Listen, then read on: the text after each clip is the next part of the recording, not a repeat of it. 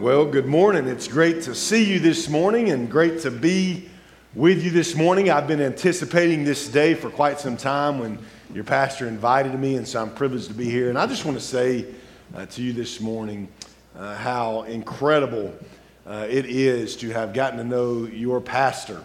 And Blake is a man of God who loves you. We spent some time even this morning talking about how much he loves you and how he is enjoying all that God is doing here. And so I thank God that he brought Blake and Brooke here and to serve you and to serve the Lord alongside of you. And so, Pastor, thank you so much for the privilege of being here, my friend. And I love you. I believe in you.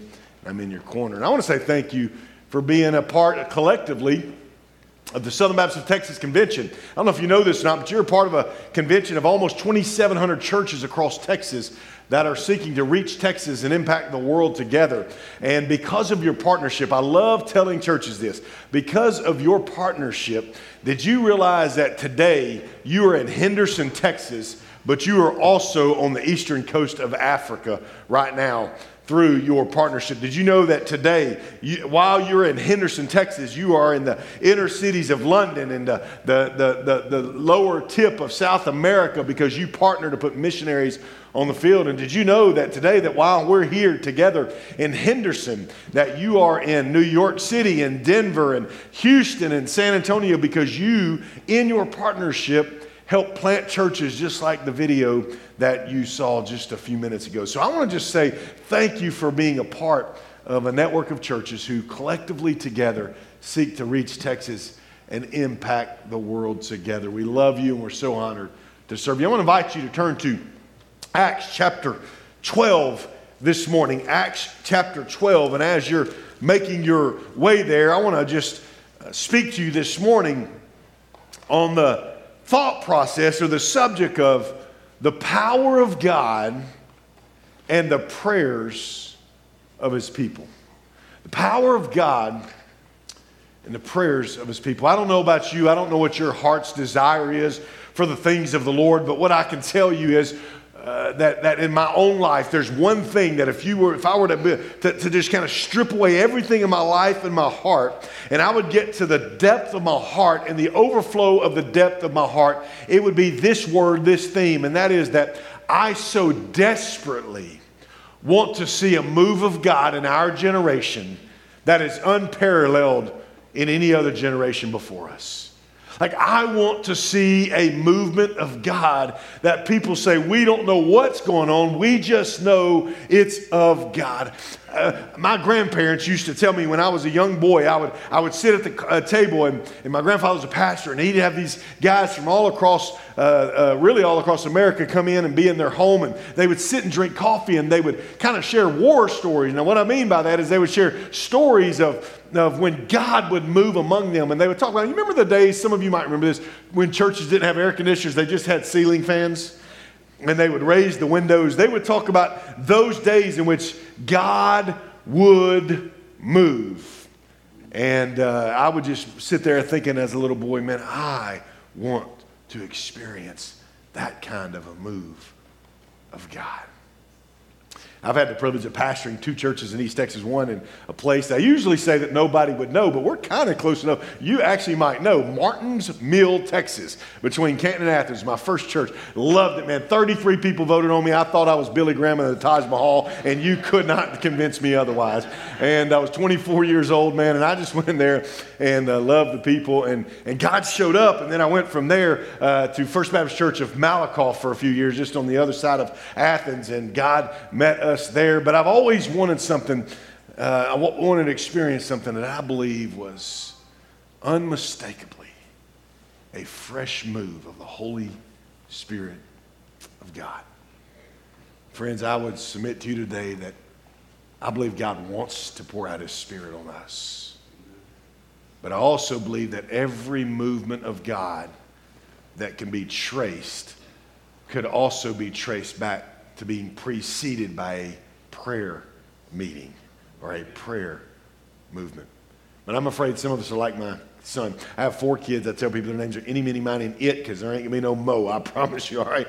4 kids, Next month, I will enter into a really weird season of having three teenage boys in the house at one time. So I've got a 17-year-old, a 14-year-old, and one that next month will turn 13. And then God allowed us to adopt our daughter from Uganda, and so our family is complete. But we were going down the highway one time when they were growing up, and by the way, I've learned very quickly who my heroes are and aren't. My heroes are not politicians. I mean, that's pretty easy today. My heroes are not sports players or athletes. My heroes aren't even preachers.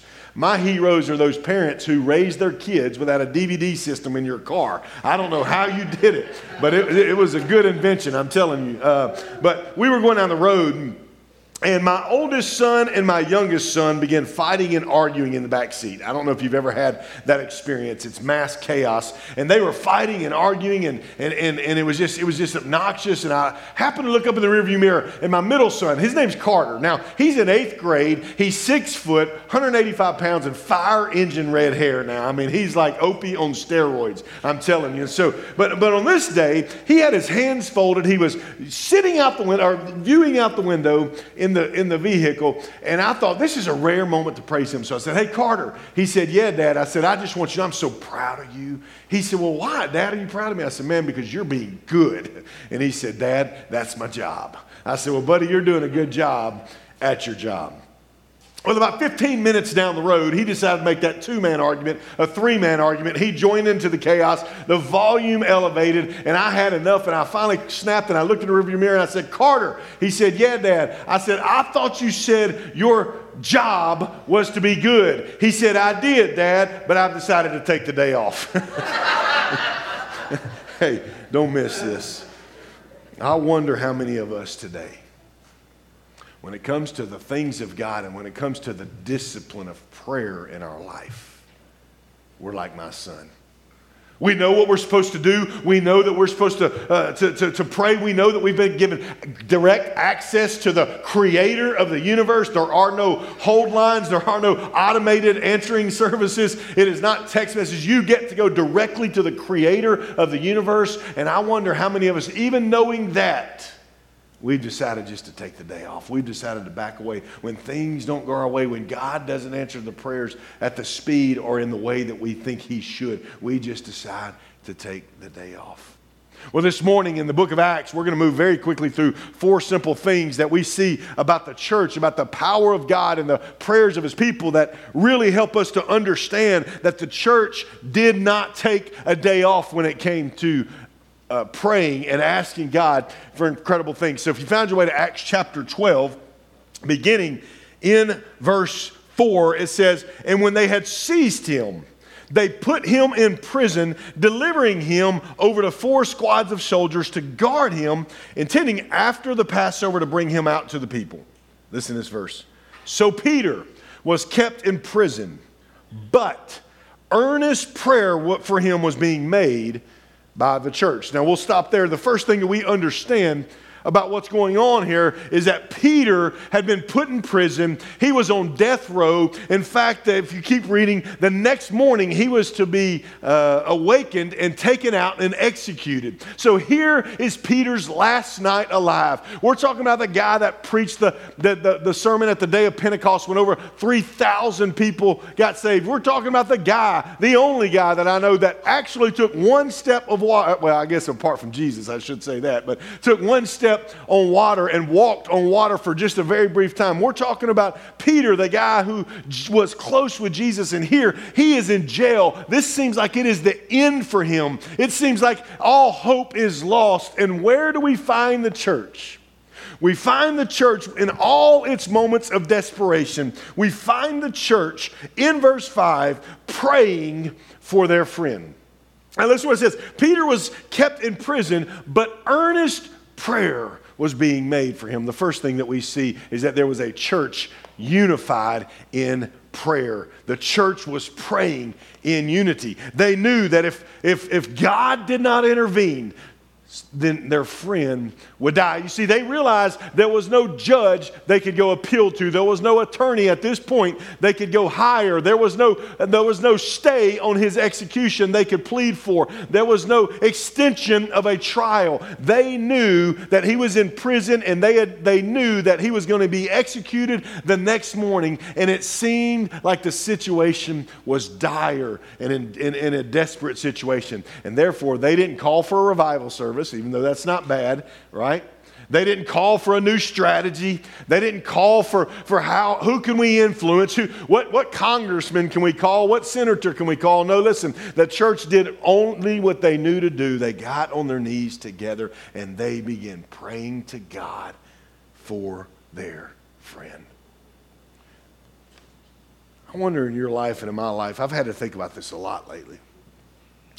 I wonder in your life and in my life, how many situations would be different if we didn't try to manipulate the situation to our benefit, rather we went to our knees, driven in desperation to the God of the universe? It almost makes me wonder in my life how many blessings from God I've missed out on because I've tried to inject my ability, my networks, my friendships, my relationships, my thought processes on how it ought to end versus just getting on my knees in unity with brothers and sisters in Christ and desperately crying out for the Lord. Isn't it interesting? Just when you think about the church structure today, and I'm sure you've been in church for a long time, when you think about the church structure today, isn't it interesting that Jesus never actually said, "My house shall be known as a house of preaching"? And yes, we say come to the house of worship, and I know that the Lord inhabits the praises of the people, but that's not even a phrase that Jesus uses, that my house will simply or primarily be a house of worship, even though it is, and we love it. He doesn't say my house will be a house of discipleship. It doesn't say my house will be a house of Sunday school. My house will be a house of fellowship. All of those things we see in Acts chapter 2, verses 42 through 47 are good things, but what does Jesus himself say? My house shall be a house of what? Prayer. And so isn't it interesting that we say, well, God doesn't seem to be moving among us anymore. God doesn't seem to be moving in the church like he once did. Well, I'm not a rocket scientist, folks. In fact, I'm not the brightest apple that fell from the tree. But I mean, I grew up in Louisiana. We just barely get across the threshold, right? But what I am convinced of is if the one thing that Jesus said his house ought to be known for is the thing we often do the least in his house, how can we expect him to pour out his Spirit on his house? And Jesus says, my house shall be a house of prayer. But yet across the landscape of America today, if you were to go visit all kind of churches, most churches, greatest times of prayer are transitioning points in the service. And here we see what God's word. That's why I love, Pastor, you talking about, man, y'all going to prayer walk. Praise God, like that gets me excited. I mean, we're going to pray. We're going to go and we're going to pray for every home. We're going to ask God to do this. That's intentional. I believe that's what God blesses. And here we see when the situation was dire and desperate, when they had nowhere else to go, they went to the place they should have started with in the first place, to their knees in prayer. So we see that the church was praying in unity. But secondly, we see this. I love this, man. Ooh, this is good stuff. We see that the church was praying earnestly. Your translation may say fervently. Listen to this. Verse 5. So Peter was kept in prison, but earnest or fervent or passionate prayer was being made for him to God by the church. Man, I love the word picture that this gives us. This doesn't give us, maybe you've all been in those kind of prayer services where everybody gets in a circle, everybody circle up, and we're going to pray one at a time. We're going to hold hands, and we're going to pray, and you're like, okay, I hope they start at the person 2 or 3 down for me so I have time to think about what I'm going to pray, and finally you think about what you're going to pray, and about 4 people before it gets to you, they pray what you were going to pray, and now you're in a mess because now you don't know what you're going to pray because they prayed your prayer, and you're like, okay, God, I got to figure this out. I got 3 more people, and you get excited excited because you got something you haven't heard prayed for, and it was going to be your prayer, and the person right next to you prayed that second prayer that you were going to pray, and now it's up to you, and you're hopeless, and there's no time to think about it, so you just give your neighbor a soft squeeze to say, pass me, and it passes you on, right? I mean, all of us have been in those kind of things. Listen to me, friends. Here's what I want you to understand. I can't fathom in my mind that when their friend was on death row, when all hope was lost, when it seemed like there was no answer, I can't imagine this church gathering together somewhere in silent prayer or having moments of silence. You know what I believe? I believe they were in a house. I believe that some were laying down, some were walking around, some were kneeling on their knees. And I believe that collectively, together, they were praying out loud that God would show up and rescue their friend Peter. I believe because it says earnest prayer was being made, I believe that it was not some quiet, timid, soft, shy prayer. I believe that, man, I believe that these people collectively begin to cry out and try to grab the very heart of God. The church was praying earnestly. One of the blessings the Lord's given me in my life, I don't know how even, but I read a book years ago. Maybe some of you have read the book. It's not Baptist, I need to say that, but Baptists don't have a monopoly on the Holy Spirit either, so... There's a book called Fresh Wind, Fresh Fire. I've read it 13 times. I usually read it about once a year. It's a pastor by the name of Jim Cymbala. He pastors the Brooklyn Tabernacle in Brooklyn. It's a non-denominational church. It tells a story of when he was asked to go be the pastor of that church, that it was just a handful of people, and it was right in the middle of Brooklyn, and it was riddled with gangs and prostitutions and drugs. And he went away to Florida tired and actually physically sick. He tells a story how he was on a boat begging God to do something else with his life. Call him to something else. God began to speak to him on that boat and began to say, Jim, if you'll go lead your people to pray, I'll take care of the rest. I don't know if you've ever heard of the Brooklyn Tabernacle. They're kind of known for two things. They're Brooklyn Tabernacle Choir. And they're also known for their Tuesday night prayer service, which is the most phenomenal service I've ever been in. And so God began to pour out his blessing, his spirit. The church began to grow. God began to do a miraculous thing. And now this church is world renowned, and people everywhere know who the Brooklyn Tabernacle is because of their prayer service and their choir and Pastor Jim's passion for prayer and worship.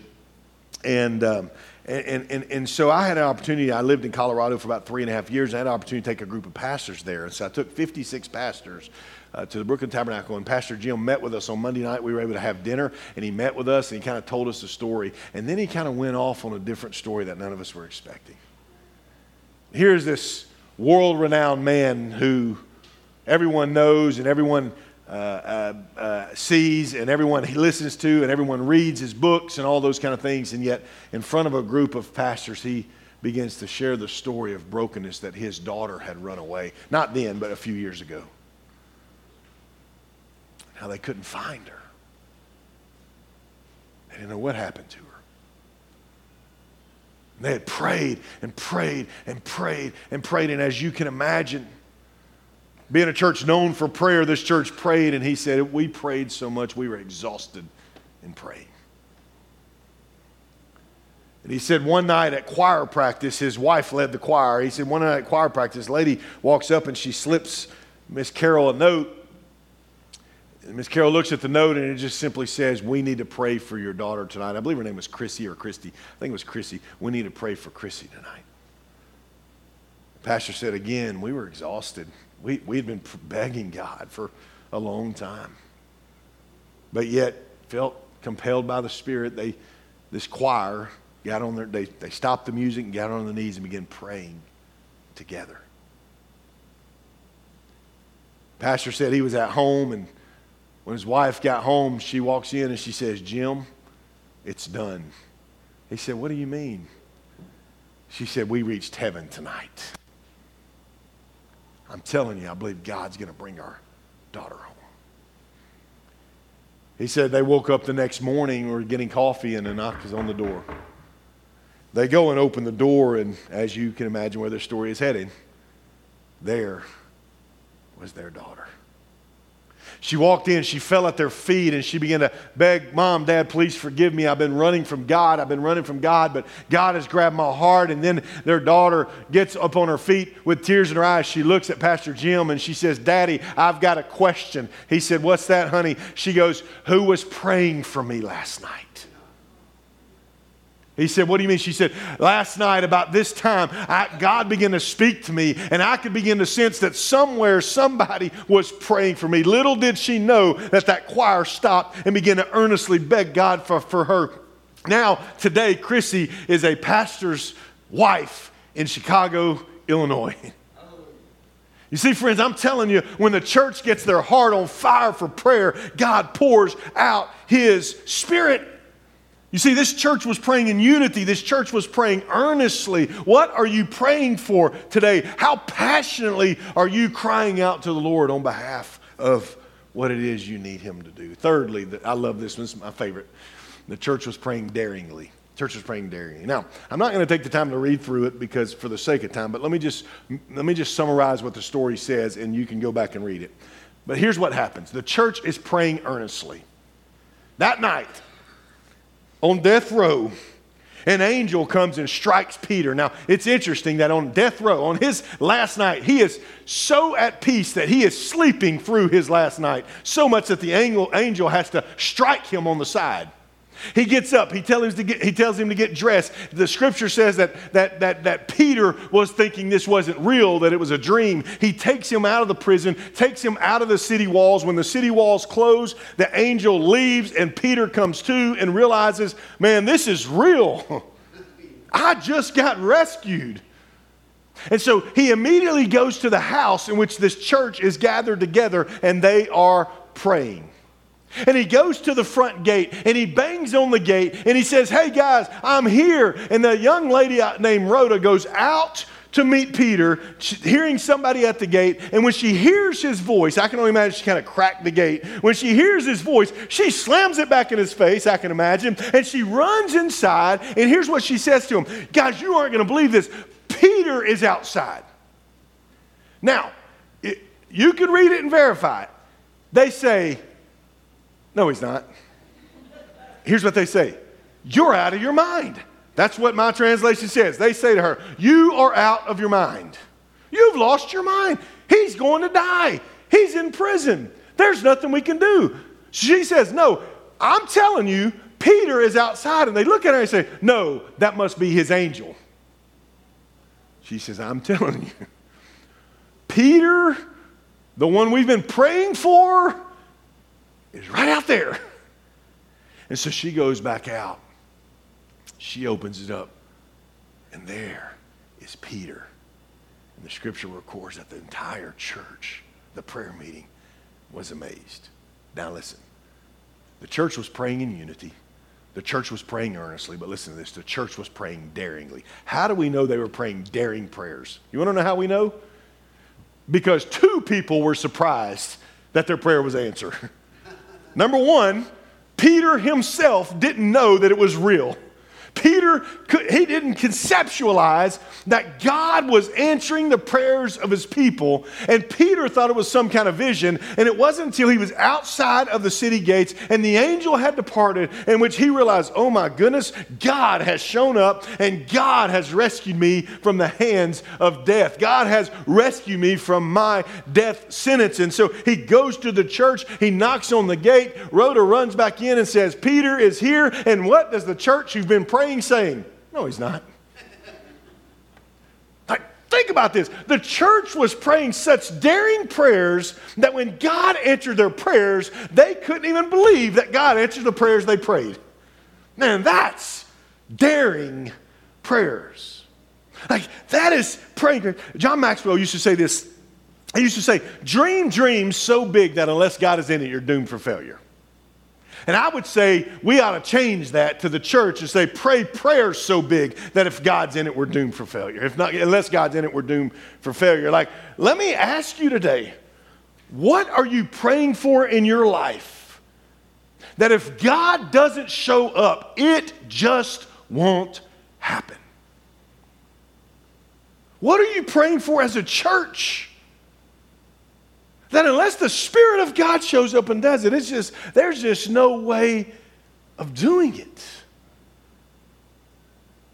What are you praying today that requires faith that God hears you and wants to move on your behalf? Manly Beasley, I don't know if any of you have heard his name, used to say this: faith is believing it so even when it's not so, in order that it may become so, because God's already said it so. I'll say that again.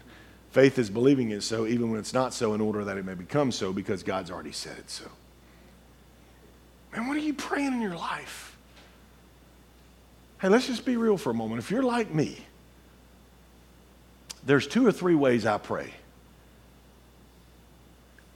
I will pray. I'm just being honest with you today. I will pray out of guilt. Man, I hadn't prayed today. I need to just pray. So I'll pray, and usually those guilt prayers are asking for forgiveness and then moving on as quick as I can.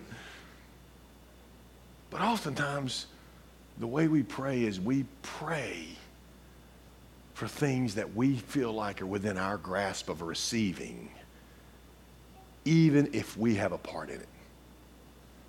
Let me tell you what I mean. Oftentimes, our prayers are not daring enough that only God can do it. Our prayers are, God, would you do this? But man, maybe I'm a part of that answer all the way along. But the truth of the matter is, this church could do nothing to help Peter. Their prayer, their heart was so positioned out of desperation that only God could show up. What are you praying today?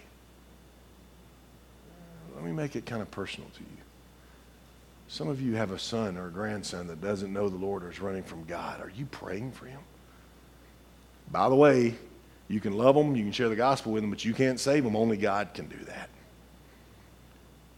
Are you praying for them? Are you earnestly praying for them? Are you begging God for them? Maybe it's a grandson or a granddaughter. They don't know the Lord, or maybe they're running from God. Maybe you've sat down and created the inheritance plan you're going to leave them, but have you given time to pray for them that God would grab their heart? Maybe it's a son or daughter. Maybe it's a neighbor, coworker, brother, sister, mother, father. I don't know. Man, what are you praying for today? That unless God is in it, it doesn't happen. You see, this church prayed in such a way that God had to show up.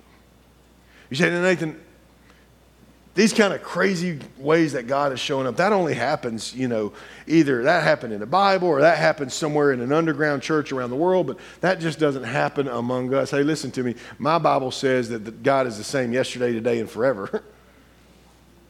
And I'll give you 2 examples of church. You say, Nathan, this just doesn't happen among us. No. There's a church 25 miles from here in Longview, Texas, where God is pouring out His Spirit in a unique way. And the reason of that is, I believe, or at least part of the reason that is because about a year and 2 months ago, they began having a prayer service. They just wanted to have a prayer service on Wednesday nights. It's not, and let me just be careful, it's not the kind of prayer service where we go over a prayer list and kind of talk for 45 minutes and pray for 5 minutes and call it a prayer meeting. Like the whole hour or hour and a half is nothing but on their knees and praying together out loud, asking God to show up. Since January of 2021 is when they started this. They've seen almost 500 people come to faith in Christ through that prayer meeting in Longview, Texas. He called me, he said, Nathan, you're not going to believe this. He said there was a guy in his 70s that came. He said, Pastor, I need to meet with you. And he comes into my office and he said, Pastor, this prayer meeting has really messed me up. And he said, why? And he said, because Pastor, I came to it and I hear these people pouring out their heart before God. And he said, and I realized I can't pray like that because I don't know God like that. And he said, Pastor, I need to give my life to Christ because I want to pour out my heart to God in prayer. So there, he gives his life to Christ. That next week, they share this story, and another man in his 70s and a lady I believe around 60 comes comes to him and says, that's my story. I've been in church all my life, but man, I was thinking the same thing. And God just began to move. And he told me, he said, Nathan, you're not going to believe this. Like, I've had staff spouses give their life to Christ through the prayer service. I've had deacons give their life to Christ through the prayer service. He said, man, it's nothing fancy we're doing. I mean, I'm telling you, it's an hour and a half of nothing but getting on our knees and crying out to God. A church just down the road, a 100 miles north of Houston, started a prayer service September of 2020, and since then, they've seen almost 700 people come to Christ through their prayer service. And he said, Nathan, two things that he said, I want to share with you what God's doing. He said, we decided that we were going to try to do a prayer service on Christmas morning. Now, think about that. How many of you would get up and go to a prayer service on Christmas morning? He said, Nathan, you're not going to believe this. Over 40% of our church attendants showed up on Christmas morning to pray for an hour and a half. He said, we're just asking God to do what only God can do. We're asking God to do what we don't even know we need him to do. And he said, Nathan, here's the most real-time story. He said, in one of our prayer services, theirs are on Tuesday nights, he said, in one of our prayer services, a family brought a young lady. She was about 8 or 9 years old, and she had suffered from lifelong seizures. And they just asked our church to pray over them, just to pray over this child and just to ask God to take those away. And he said, Nathan, this has been about a month or so ago. He said, Nathan, next week, we're going to stand her before the church by God's grace, and we're going to tell them that since the night we prayed, which has been over 6 months, she's not had a single seizure since then. He said, man, these are things that are unexplainable, things that are undeniable, that they're only from God. Now, let me just say this to you real quick. I know that there's got to be some of you thinking, well, that's kind of strange that a guy who leads a Baptist denomination would talk about God touching somebody physically. Well, listen to me. I just happen to believe that God is the same yesterday, today, and forever. And I just happen to believe when we pray, God shows up. And I just happen to believe that when we pray, God shows up in the way that he deems fit to show up. And I just happen to believe that God is still in the business of touching lives. And here we see this church believes it too, because they prayed daringly. They prayed prayers that are impossible unless God shows up. And when God shows up, it is so powerful what he's done that even the church that's praying is stunned and goes, wait a second, like, man, God showed up. So we see that the church is praying in unity. We see that the church is praying earnestly. We see that the church is praying daringly. And lastly, we see this, that the church is praying faithfully. Look at verse 12. Verse 12, it says this. This is Peter. And when he realized this, he went to the house of Mary, the mother of John, whose other name was Mark, where many were gathered together praying. Where many were gathered together were praying. So friends, we see that the church was praying in unity together for their friend. We see that the church was praying earnestly, passionately, fervently, going after what they needed God to do. We see that the church was praying big prayers daringly, so big that they were surprised when God moved. But I love this piece. We see that the church was praying faithfully. What do we mean by that? They were praying while Peter was in prison, not knowing what was happening. When Peter is rescued and he goes to the house, what does he find the church doing? Praying. If I can be honest with you, some of you in this place, there's things that you've been praying and asking God for a long time, and it just doesn't seem like God's hearing or listening, and that can get frustrating, and that can cause you really to say, I'm taking the day off, man. I'm done. I've prayed, I've begged, I've asked, and God has not answered. You feel like God's not hearing you. Can I just implore you to keep praying and pray faithfully, because God is hearing those pleas. It's just that his timing is not always our timing, because our timing is tied to an instantaneous culture in which we're used to getting things quickly, the way we want it. We have things that say your way, what? Right away. Well, man, when we're praying to the Lord, it's not our way right away, because his ways are higher than our ways. It's his way whenever he chooses to do it, and we've got to be faithful to keep praying. Keep praying for that son. Keep praying for that daughter. Keep praying for that grandson or that granddaughter, that neighbor or that coworker. I'm going to close with this. The reason that this is so significant is because there's an end in sight. The end in sight is that one day, everyone in this room is going to take our final breath for the last time on this earth, and we're going to open our eyes into the presence of God if you know Christ. And everything that we do, everything that we pray, every way that we act, every way that we live, every way that we serve in the church, every way we collectively live as a church is pointing to His glory in that awaited moment. One of the things that I want you to know about the missionaries that you send through the International Mission Board is they are unbelievable people. I had the privilege of being a trustee of the International Mission Board for a few years, Pastor, and we would get to interview missionaries, and then right before they were sent out and celebrated, we would sit down with them and we would say to them, tell us how to pray for you. And man, some of the prayer requests for these people. I'll never forget one young lady. She said, pray that no one in the people group God is calling me to will die before I can get there with the gospel.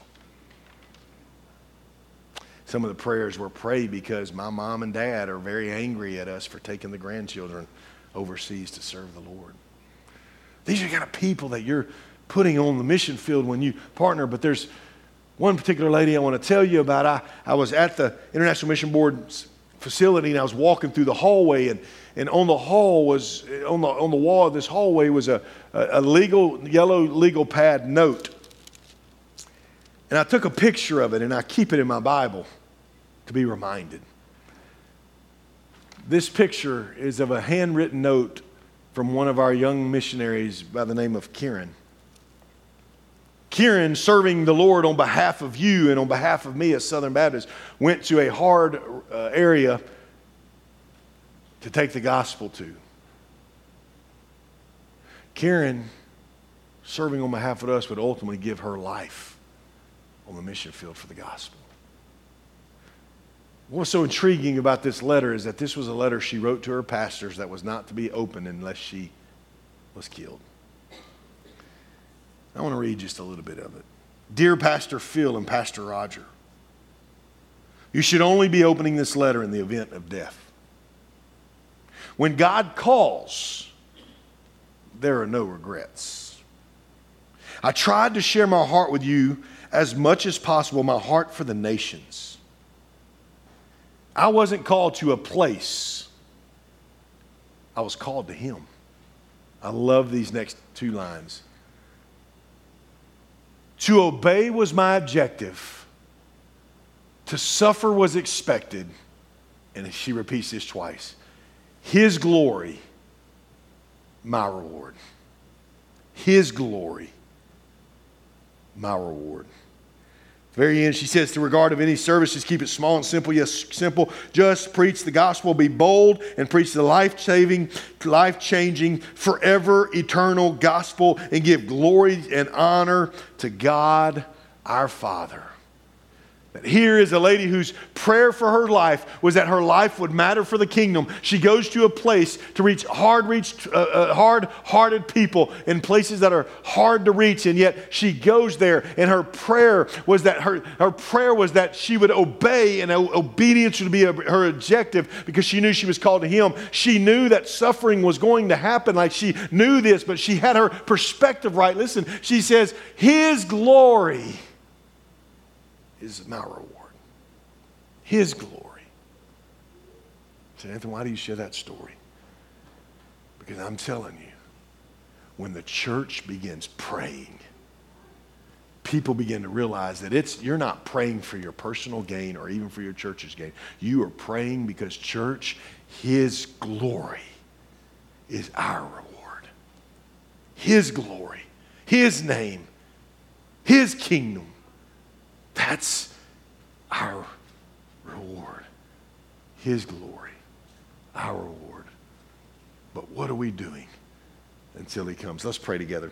Every head bowed and every eye closed. Here's a simple invitation today. If you're here and you've never given your life to Jesus, man, I want to beg you not to leave this place without giving your life to Christ. But if you're here today and you haven't given your life to Christ, in just a moment we're going to just have a time of response. You can come find Pastor and just simply say, I want to give my life to Jesus. And he'll show you in Scripture how to walk through and cross the line of faith in a relationship with Christ. But for the rest of you, here's the call today. In your life, there's something that is just demanding earnest prayer. There's a situation, there's a relationship, there's someone's soul, there's just something in your life. How do I know this? Because every one of us live in brokenness. There's something in your life that you need to begin praying and begging God to do what only He can do. So here's the invitation for the follower of Christ today. As we, in just a moment, stand and sing, I'm just going to ask you if you're physically able and God's prompted your heart just to come and get on your knees or stand or how, whatever posture you need to do to get before the Lord up here and just begin to say, God, today I am committing to praying, Father, with unity with my brothers and sisters here, but I'm beginning to pray fervently, God, earnestly. I'm not going to let the enemy stop me from crying out to you, my God. God, I'm going to pray daring prayers, God. I'm going to pray prayers that require me to have faith that you're going to show up, God, in my son's life or my daughter's life or whatever it is that, God, I'm struggling with. I'm going to begin praying earnestly, but I'm going to begin praying daring prayers, God, that really demand that if you don't show up, that, God, it's not going to happen. God, today is going to be the first day that I start praying. I'm going to be a faithful prayer. Whatever God's speaking in your heart, whatever circumstance you're facing, friend, I'm telling you, the greatest answer is to pray. If we're going to experience a move of God together like we've never seen before, then we've got to be a people who pray together like we've never prayed before. Father, I pray by the power of your Holy Spirit, you'd move in this moment. Stir our hearts for what stirs yours in Christ's name. Amen. Let's stand together. We're going to begin singing. If God's prompting your heart just to come and make your way to this altar and just get on your knees before Him and just begin praying for that, whatever that is in your life that you need God to show up, man, just earnestly pray and daringly pray and faithfully pray that God would move in such a way as we sing this morning. Would you respond in a way that honors the Lord?